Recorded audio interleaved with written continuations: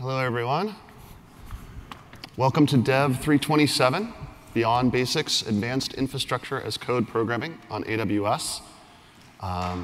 This is Luis Colon. He is one of the senior dev advocates for AWS CloudFormation. And I'm Chuck Meyer. I'm the other dev advocate, senior dev advocate for AWS CloudFormation.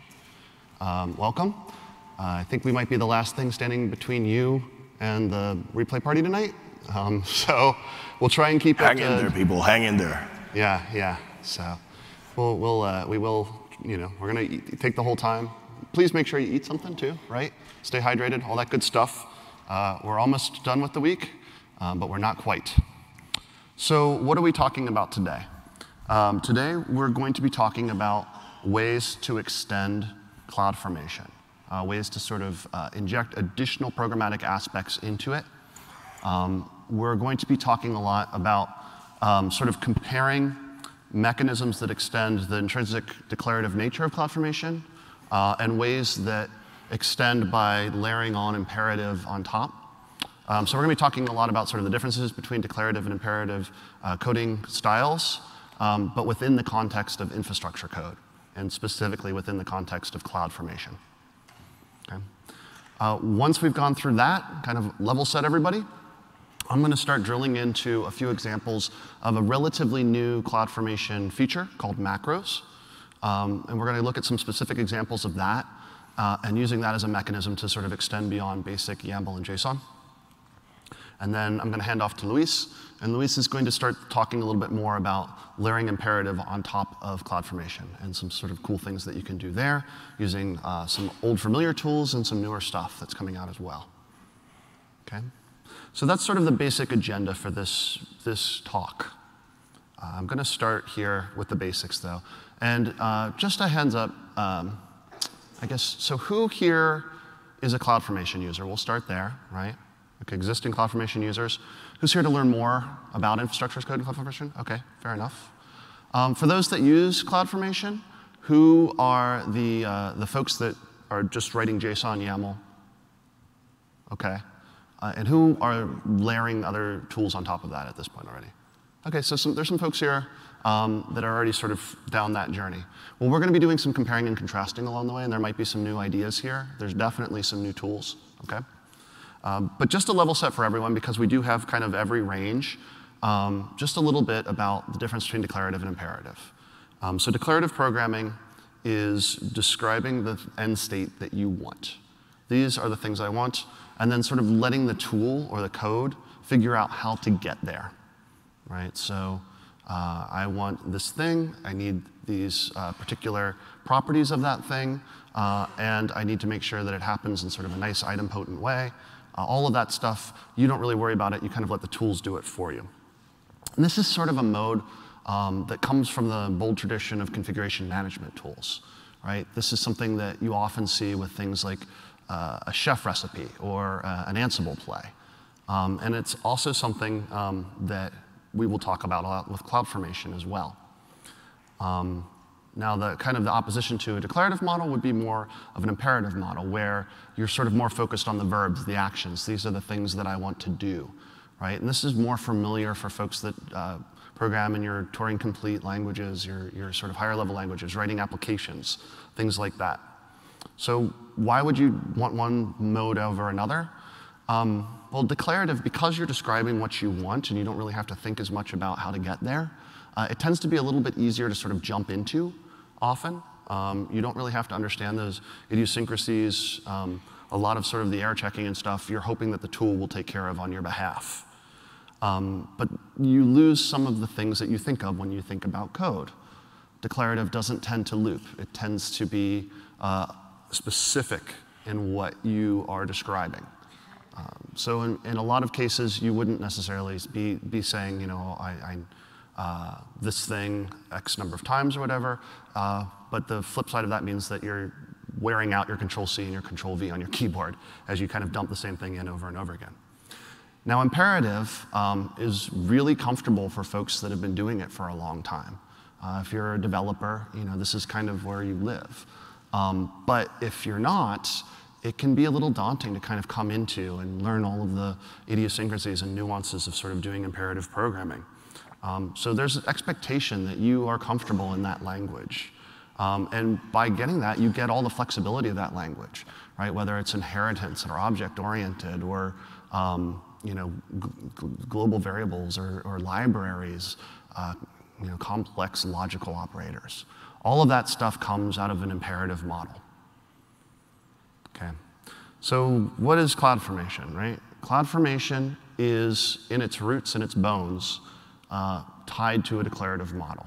7+ years ago, when it was first designed, the intention was you describe your infrastructure in a flat file in JSON at the time, and now more commonly in YAML. You describe exactly what you want. And we're not really telling CloudFormation how to get there. We're not even necessarily telling CloudFormation the exact order of things. We're kind of going to allow CloudFormation to handle that for us, to understand when there are interdependencies between resources. We can layer that in if we need to, but for the most part, CloudFormation sort of understands that and takes care of it for us, which is pretty cool, right? So we've got a little template here talking about our auto-scaling group, and we tell it that our desired capacity for this auto-scaling group is 4. And CloudFormation knows what it needs to do to go and call the appropriate APIs to provision that auto-scaling group. Then we tell CloudFormation, oh, actually, I changed my mind. I want that to be 6. And CloudFormation can go and it can evaluate sort of the space it's in and sort of do the right thing from an API perspective there to get you where you need to be. There is a little bit of sort of imperative capability that's been layered into CloudFormation through the years. Sort of the oldest example of this is user data, right? So EC2 instances allow you to inject in imperative code to run on those instances. And CloudFormation supports this. So CloudFormation, you can actually write scripts. You can write sort of imperative shell scripts or Python or what have you, and that will execute within the context of the EC2 instance. And we also have layered in these things called intrinsic functions, which allow you to sort of do some specialized coding type things within your template itself. And this includes some logic operators. So there's a concept of conditionals, and you can do Booleans using our fn-if inherent function. So you can kind of layer in a little bit of this, but it's definitely not by any stretch of the imagination a Turing-complete language or something that you would write an executable program in. It's kind of just enough to get by. So there's opportunities here to sort of take CloudFormation and expand on top of what's inherently natively available in your JSON and YAML files by layering in sort of these additional tools. Some of them are ours. Some of them are coming from third parties. And they kind of fall into 2 categories. Categories where the functional code component is still hidden behind the declarative nature of CloudFormation. And then tools where you're sort of wrapping that declarative code in something, a larger sort of imperative language. Maybe you're even generating that code from that imperative language. And so we're going to kind of talk about both sides of the equation here. So declarative, obviously what falls into that category is that basic JSON and YAML that we've been talking about. And another feature that's sort of newer to CloudFormation is this concept of a transform. Right? So a transform is an opportunity for CloudFormation to execute some code behind the scenes in a Lambda function that manipulates that flat file JSON or YAML that you're submitting in some sort of way. And when we first launched that capability, we didn't really give you access to it. We sort of wrote our own, and we released 2 to start with. The include transform, which allows you to kind of pull in another piece of JSON or YAML and inject it into your template. And the SAM, the serverless application model, which is a nice abstraction for folks that are doing serverless development rather than kind of writing a lot of the connective tissue code that you need to sort of associate a bunch of things together. SAM can kind of take care of that and abstract it for you. Now, more recently, we've allowed you to sort of write your own transforms. We call that macros. It's the exact same piece of technology under the covers as SAM or includes. And macros allow you to do the same thing. Some of these sort of more functional programming mechanisms with iteration and conditionals and all of that stuff, you can actually kind of run under the covers in a Lambda function to manipulate your template, generate a new one, generate a change set that you can then submit instead of that initial template. And there are lots of kind of reasons to do this. We're going to look at several examples and kind of maybe get some ideas about things that you might want to either steal from these examples or go and write your own kind of based on them. Now, when I get to the macros part, all of those examples, they're going to be available, they are available in GitHub. And we'll make sure that you have access to them, again, if you want to steal or if you want to just look at and kind of think about. And then sort of the granddaddy of all of this stuff is taking a CloudFormation template and layering another templating language on top of it, templating your template. This was often done with Mustache in the past. I've done it with Jinja 2, basically passing it to something like Ansible that can then extract out that templating component, do whatever it needs to do, and then leave you with a flat CloudFormation template that then can be passed to the service. Now, on the imperative side, there's a lot of stuff that's been around for a while. Any Troposphere users here? Okay, we've got a few Troposphere users. Troposphere is a DSL for Python, right? It's a language binding that essentially allows you to write sort of Pythonic code that is one-for-one mapped to sort of the resource model of CloudFormation so that you're just writing Python. And then at the end of the day, you execute that, and it generates the CloudFormation template under the covers for you. Similar things are available in other languages. SparkleFormation is a popular one for Ruby. Do we have any SparkleFormation users here? Okay. And then some AWS team members actually wrote language binding for Golang called GoFormation. And it goes on and on. These things have kind of been around for a while. The things about things like Troposphere and SparkleFormation that impress me is the length of time that they've been around. They've got really strong communities behind them and very dedicated people sort of at the tops. They're both open source, but at the tops of those repos that make them sort of ready for enterprise use in a way that maybe some of the newer ones, you might want to give them a little bit more time to settle down. The newest player in this space is very different. This is the Cloud Development Kit.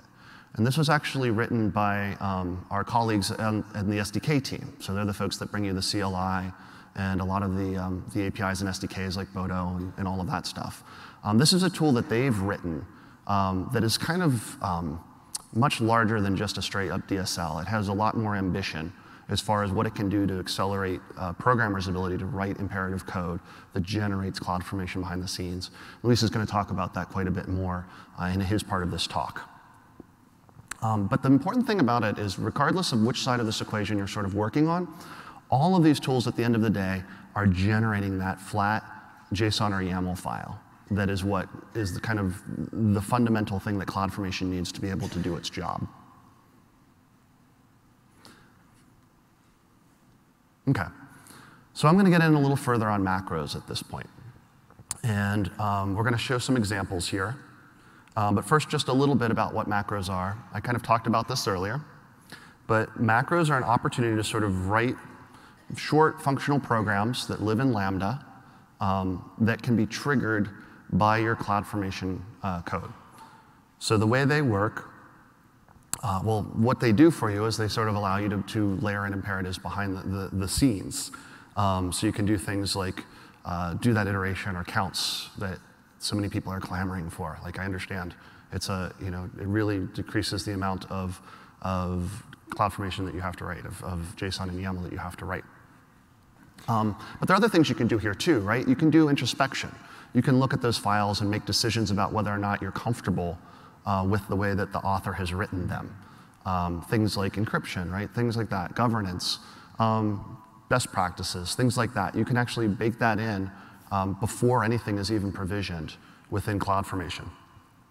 And they're easy to share and reuse. So as we'll see when we start getting into the examples, macros are, in fact, resources within AWS. When you provision a macro, it receives an ARN, and you can leverage that macro within any template within that account, within that region, I believe. So it's something that once you've written this code, your end users can consume it without having to know about it or think about it, right? As long as it's well documented and they're aware that it exists within that account. So that's kind of cool, right? That's sort of one of these interesting features of it when we're thinking about that sort of ease of use of declarative versus imperative code. If your end users are not, dyed-in-the-wool developers, this gives them the ability to use those types of functionality without having to sort of go and pick up the code and sort of learn how to do all of that themselves. And the other cool thing about macros is that they are consuming AWS primitives. They're Lambda functions. So we're not doing anything new and clever here. This is really just taking the building blocks that we have and stitching them together in a way that sort of is sensible. OK, so drilling into some examples here. We've kind of selected these.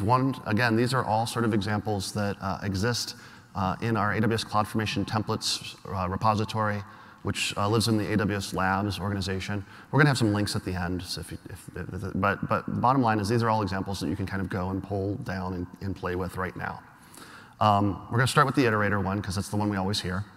And then we're going to look at some that execute code.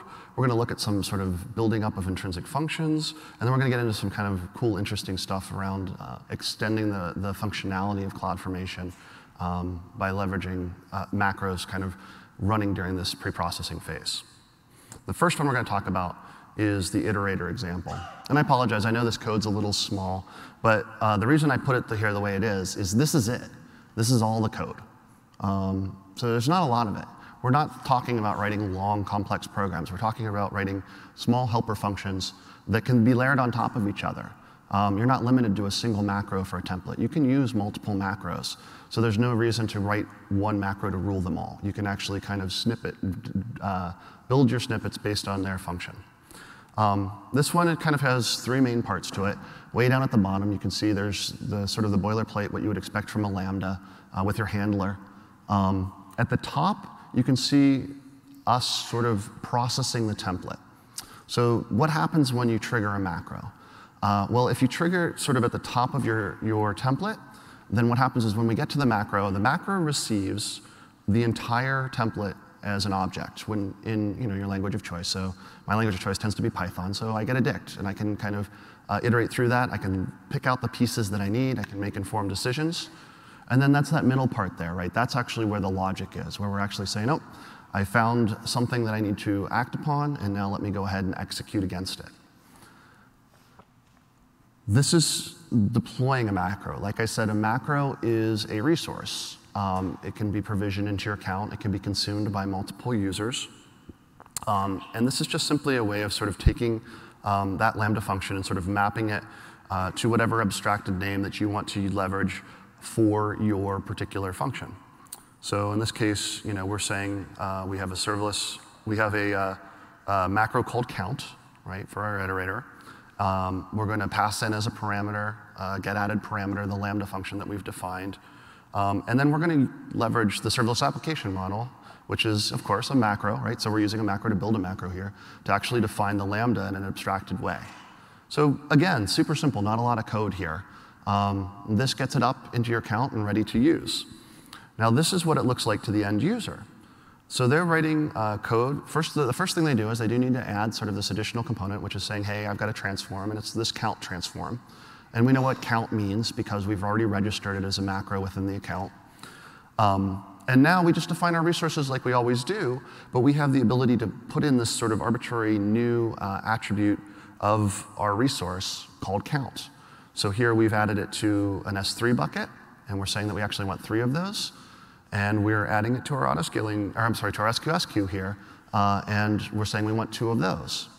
Now what happens is when CloudFormation goes in to process that template, it will see that count, it recognizes that that's registered to that particular macro, and it will go execute that code, generate the larger version with the 3 or the 2 resources, and then build a change set around that with that expanded version. Okay, so sort of moving into a more complex example. This one's kind of clever, and I have a security background, so clever, but also a little bit horrifying, to be perfectly honest. This is a macro that executes arbitrary Python behind the scenes for your CloudFormation template, okay? So what you can see is here on the left, we've got a template that actually has the macro already embedded into it. And we've written in orange there's a little bit of Python. And what this is doing is it's trying to essentially expand out a parameter into multiple key value pairs, right? So this is probably written by someone, I'm going to guess using nested stacks, who maybe came up against the parameter limit and is trying to look for ways to sort of consolidate their parameters And so what they've done is they've said, okay, I'm going to just take all my tags and eat one parameter for that, and then use a macro to expand that out. And now my macro can go and put the appropriate tags on all of my resources without me having to burn through a bunch of parameters to get all that information into CloudFormation. Okay? Again, not a lot of code on the backside for this. The one thing that I think is particularly interesting, is this the one? No, this isn't the one. We'll talk about what's particularly interesting in a minute. But what we will talk about on this one is what's particularly horrifying, right? Is the fact that I've got a Lambda running in the backside that's just running arbitrary Python code, which is a little terrifying. But keep in mind, what are we feeding into this thing? Well, the only information it's getting is my CloudFormation template itself. But still, if you're going to do something like this, I'd probably put some guardrails on it, unless you're very, very comfortable that. Say again, sorry? Oh, sorry, I thought I heard something there. So anyway, I would be, unless you're very, very comfortable with the users of this thing. So talking in terms of guardrails, kind of moving into sort of the next function here. This is another big ask, right? CloudFormation, because it's not a Turing-complete language, we don't have string manipulation. We don't have the ability to do uppercase and lowercase. We don't have math functions. Right? These are opportunities that you could potentially embed that stuff in a macro behind the scenes and allow your users to have access to that functionality. Now, there's a couple of things I like about this from a guardrail perspective. One of them comes from the way we're calling the macro. So the earlier macros, what you were seeing is we were describing a transform at the top, and we were handing the entire template to our Lambda function. What you can see here is we're actually calling an intrinsic function called fntransform. And we're telling CloudFormation exactly where we want this macro to kick in, which means that what I receive on the back end in my Lambda function is not the whole template, it is just this little snippet, right? So we're not exposing other pieces. We're not exposing maybe complex user data or other things. We're just giving it what it needs to get the job done. So that's kind of a cool guardrail that you can put on the front side. The interesting thing, this is what it looks like on, this is just basically, we're telling this macro that we've got this string, and we want to perform an operation of uppercase on it, right? And this is all stuff that I, as the macro designer, or this person as a macro designer, has sort of selected. So they've decided that they're going to have this operation field, and this is what it means to my macro, okay? And so what that allows you to do on the back side is put guardrails around the execution code as well. So I'm not accepting arbitrary code at this point. I've decided exactly what I want to expose, and what I want to expose are these particular Pythonic string manipulation functions, uppercase, lowercase, title caps, whatever it is. And then my code simply executes within the context of those guardrails. This is a little bit more abstracted. I've taken some of the code out, but you can see on the inside it's really just a very basic conditional statement. Right? But this is something that is just not inherent to CloudFormation at all. But with this macro, now every single template that I execute, I have access to these particular functions. Okay, moving on to a more complex example. This is something I'm still kind of chewing on, but something that I hear customers say is lacking from CloudFormation is a concept of sort of a global variable space. Right? So CloudFormation doesn't really have this space where you can just store a bunch of values and request them arbitrarily. We have parameters, so you can actually receive inputs, and we have mechanisms for retrieving values from a resource that's been created through fngetat. But this is sort of something that developers seem to miss a lot when they're writing CloudFormation. So someone has written a macro to sort of provide this. So essentially, you can sort of build a global namespace at the top of your template, and you can define strings there. You can define more complex objects. We've got some key value pairs here. And then we can take those and we can leverage those throughout the rest of our template. They've used the very clever prefix of @, right? Which is, interestingly enough, kind of showing how non-imperative CloudFormation is not overloading, right? We just don't use @. So that's an opportunity to sort of construct this additional namespace here. And you can kind of see what happens on the backside. This macro is aware when it's getting handed a string, when it's getting handed a more complex object, and it's able to inject those as appropriate based on needs. Where this might come in particularly useful, I know there are situations where you might need to pass to a resource like a JSON object, right? And CloudFormation parameters only handle strings. So this gives you that opportunity to sort of take that string and change it into whatever is actually needed for the underlying resource. So that's kind of another cool use case. Here's the code for that. Again, this has been abstracted a little bit, but you can kind of see one of the important things about this particular one, right, is remember that what we're receiving at the start of, at the top is going to be just this dictionary, sort of this large object with all of our template or whatever snippet it is. So you're going to have to think when you write a macro about, what exactly am I looking at? You're going to have to sort of do the appropriate identification. Is this a string? Is this a dict? Is this a list? And then be contextual about it. Now, what I suspect is going to happen, and what I hope is going to happen, is our fine friends in the community will hopefully take this, run with it, and we'll start to see some sort of pre-baked libraries that are going to be useful for this type of thing. I am already getting ideas for doing that. We do a lot of the same thing. If anyone's using the linter, obviously we have to do a lot of parsing of CloudFormation. And Kevin DeJong, who's kind of the lead developer on that, has written some really good helper functions that I think would be good for macros too. So stay tuned for that. Another one here is generating additional resources. So the concept here is we love our downstream users, but we don't always trust our downstream users, particularly in the enterprise, to always do the right thing.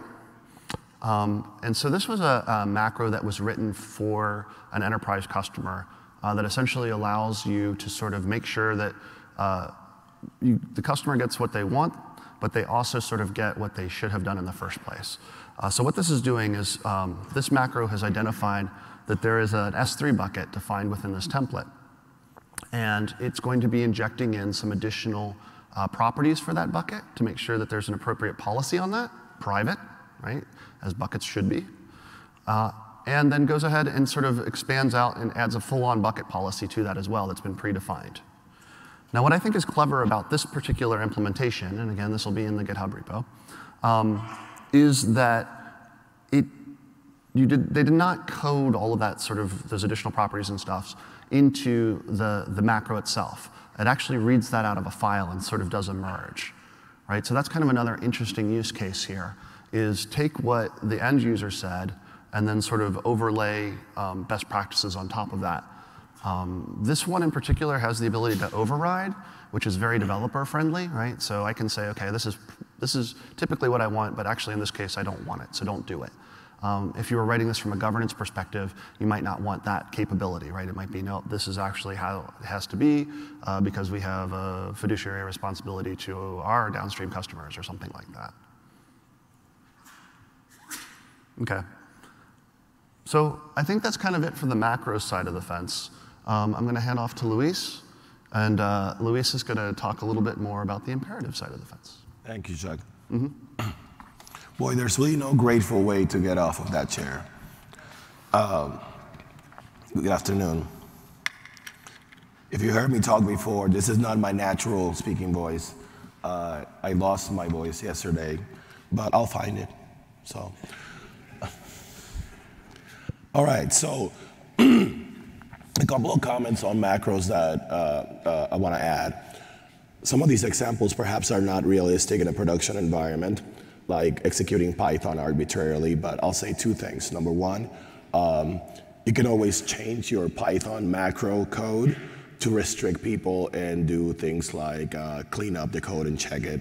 But the idea here is to give you a sense of a balance of how powerful these macros can be while making the example simple enough so that you can see, oh, this might apply to something I want to do. It can do transformations. It can create levels of abstraction so that one of the important parts about this is that notice that the templates that you use the transformations don't have to be any more complicated other than calling the macro. So you can strike a balance between adding more functionality to the language while your template users, not necessarily the coders, can gain that benefit without knowing a higher level language. Speaking of that, let's talk about imperative programming and CloudFormation. So Chuck mentioned before the CDK. With the CDK and with other programming languages, not only can you, if you're used to not only programming in TypeScript, JavaScript, Node, and if you're used to creating really good unit tests for that, you have the opportunity to program infrastructure for CloudFormation while also adding traditional unit testing for those things. But it goes beyond that, because you can use object-oriented principles to say, I'm going to create components, and inside of these components, we're going to have multiple resources in those components, and I'll show you a sample of that. What that does, at the end of the day, it's improve the productivity of the developer, and those components can be easily reused by other CDK users. As he also mentioned, for Python users, I happen to be a big fan of Python and Troposphere. It's a very mature project, generates both YAML and JSON. They leverage our resource specification, which means that every time that we add support for a new attribute or for a new resource, that automatically gets inherited by Troposphere. So if you have Troposphere code, you'll be able to use recently released support as soon as it gets released. And that can be very powerful. Ruby users can leverage SPARQL formation. And also for macros, Ruby users can now use Lambda, because earlier this week we announced that now Ruby users can create Lambda functions as well. SPARQL formation is used by a lot of people as well. And see, this is one of the benefits with working with CloudFormation. We have so many users of so many backgrounds that both operational type programmers create features and they open source them and add to a very rich ecosystem. At the same time, we have very expert users that also do the same and contribute to open source as well. All the tools that I mentioned here are still generating YAML and JSON code so that you can take advantage of CloudFormation's ability to do rollbacks, to manage state, and to, in many cases, automatically check dependencies for you. The diagram here just illustrates that in CDK in particular, you can start with resources, group those resources into components, and then just program components inside of a stack. That stack can be combined with other stacks, and you can just package an entire environment in one CDK package. And then you can package applications that way. How does CDK work? You download it, you get a bunch of utilities, and you get a bunch of models already pre-made for you, not only for typical use cases, but modules that, for example, if you're doing serverless, much like the serverless transform we'll do in CloudFormation, where it kind of like creates stuff for you, the same thing applies to CDK. So it sets up your project, you get a whole bunch of models already baked in, you add to those models, you compile it, that generates CloudFormation templates, and it goes even further than that. It manages your stacks behind the scenes, manages your deploys, so CloudFormation becomes the processor of that model. Before I go any further, while we're talking about CDK and macros, both of these were released a couple of months ago. For my curiosity, have any of you already tried to kick the tires on macros yet? One person, okay. 2 people. You hesitated, you were kind of like thinking about it. No, yeah, I used it. Okay. How many people have seen CDK before? Okay. Any of you? Oh, there's 1, there's 2, okay. So 2 and 2, perfect. So let me show you what happens when you install and kind of like run through a basic CDK example. And one thing, oh, is it started? Yeah. Go ahead. You install it from NPM, and then once installed, installs very quickly, you initiate an app. It's designed to eventually support many languages as well. Once the app is initialized, you build it, and it builds the stacks and everything. It deploys it, and as you see the events coming back, they're going to look very familiar. They look like CloudFormation events. Deploys very quickly, and completes. Then let's go and change one line of code here, because this will give you the power of the components. I have a new SNS topic, and I'm going to go out there and add a queue. And that's all I need to write there. That generates actually 2 CloudFormation resources behind the scenes. How do we know that? We build it again, and then we do a diff from that version that we've deployed to this version. So that line of code added a queue policy and an SNS subscription. So again, it's about programmer efficiency, programmer productivity, do a lot of things with the least amount of work. You deploy the update, stack gets updated. Diff, everything looks good. So CDK is pretty powerful. Now, I do understand that for many CloudFormation customers, the reason why they use something like YAML or JSON and everything is because they're not necessarily SDK programmers. So that should not be a detriment to the fact that coding in YAML and troubleshooting code in YAML in many cases can be a lot faster because there's a lot less code to maintain. So saying that one is better than the other, I like people to more think about there's use cases for both. And remember, in many cases, your CloudFormation users don't necessarily want to know the details of your template and everything. You might be using CloudFormation behind the scenes if you're using Beanstalk or Service Catalog or another AWS product. In fact, many third-party products as well use CloudFormation behind the scenes. So you should be open to doing declarative, doing imperative, and doing perhaps a mix of both. The one sort of other point I wanted to make about the CDK before we move forward is it is in developer preview right now. And so it is sort of in its early days, but the team is very, very, very receptive to your thoughts about it and where it would be useful for them to go next. So this is a great opportunity to kind of dig in at an early stage and sort of help us understand what that should look like going forward. Absolutely. That's an excellent point. One of the things that I concentrated a lot on when I joined CloudFormation 2 years ago is that we can do so much more to improve developer productivity. And these are just a few examples. Not only you got CDK, you got the linter that my colleague here, Chuck, maintains. And you'll see us putting even more projects in open source, not only because it's a good idea to actually help back the community, but because it engages more users and it really, truly makes the product better for everybody else. So you'll see a lot of that. Now, the reason why I bring this slide on SDK here is that we're talking about CDK and everything. And if you're a typical CloudFormation user, you don't have to worry about the SDK that's behind the scenes. But basically, if you're an SDK user, you'll put yourself in a really good position to also learn CDK. As most of you know, there's 3 primary ways to operate AWS. Using the browser-based consoles, which are still a very valid way to do your operations, doing CLI commands, or operating the APIs, and that's where you use SDK. For Python, for example, our Python SDK is Boto. The latest version is Boto 3. And Boto is used by Troposphere. As Chuck mentioned before, Troposphere is you program in Python, you can do testing in Python, generate JSON or YAML, and then execute CloudFormation. Troposphere code can be very simplistic, or it can be very complex.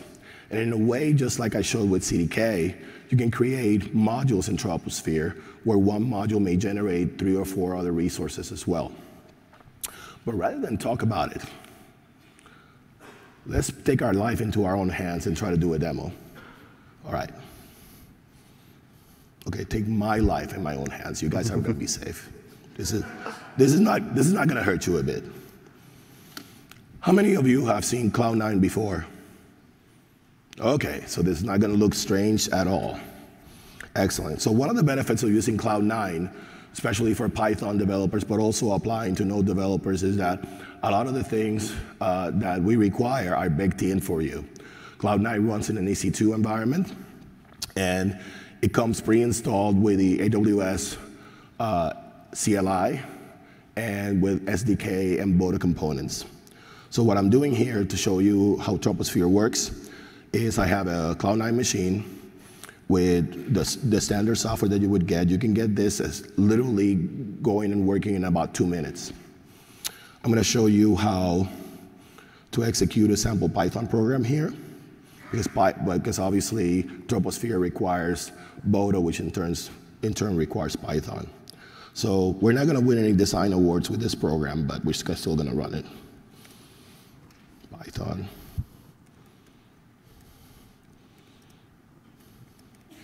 There you go. So a hello world program works. We can move on to something more clever. This is using Boto 3, which is the Python SDK for AWS.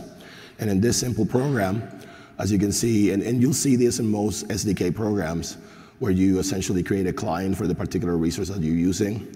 And in this program, I'm going to run it, and it's going to list my existing S3 buckets.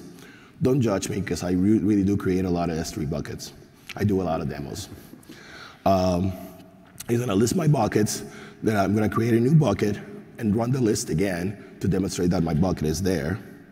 And then it's going to delete my bucket and show the list again. All right, so let's see.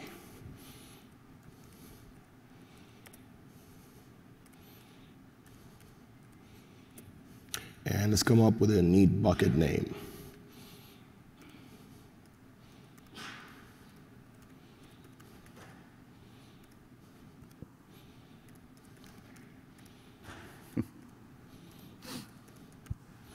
That sounds like a good bucket name.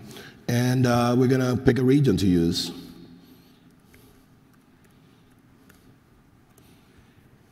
All right. And it's done running. I'm going to try to maximize this to show you the result.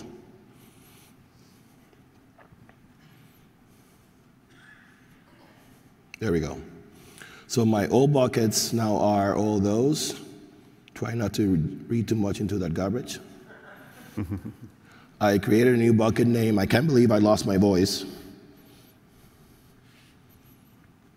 And my buckets now are, we're looking for one that starts with an I. There it is. I can't believe I lost my voice. Then we're going to go ahead and delete it. And my bucket, I lost my bucket. All right. So now let's show you how Troposphere works. So in this particular Troposphere code, what I'm going to try to do is use Troposphere to implement a iterator. So I can generate 3 different EC2 instances. So I'm going to import template, and I'm going to import only the sublibrary EC2 because that's all I'm going to use. And here, I'm going to have a couple of environments. We're going to have dev, test, and let's create a new environment for this, like acceptance, or accept, I guess. And then we're going to go through that array, and we're just going to create new names for the instances.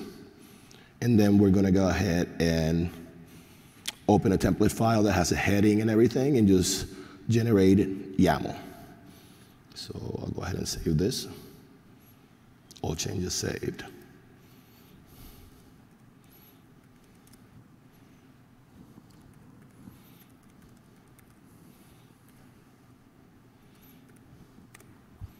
Should be done. So let's open it up. And as you can see, the brand new one is here. There's one resource. There's my other resource. There's my other resource. And they're all generated just by this program.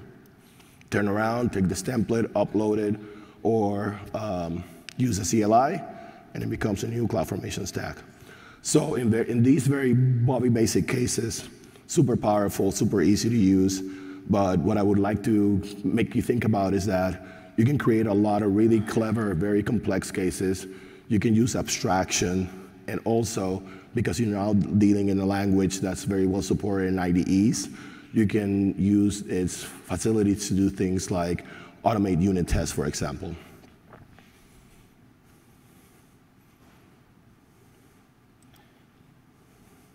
So that's Cloud9 and Troposphere.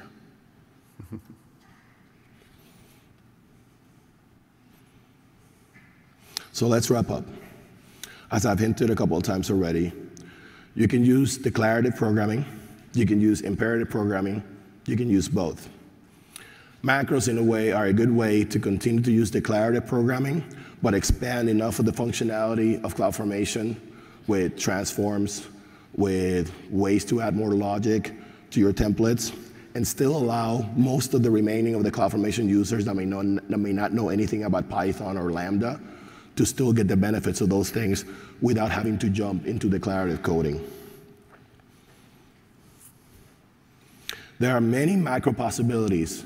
We designed these so that you get a sense of its power and also simple enough so that you can kind of like understand what it's trying to do.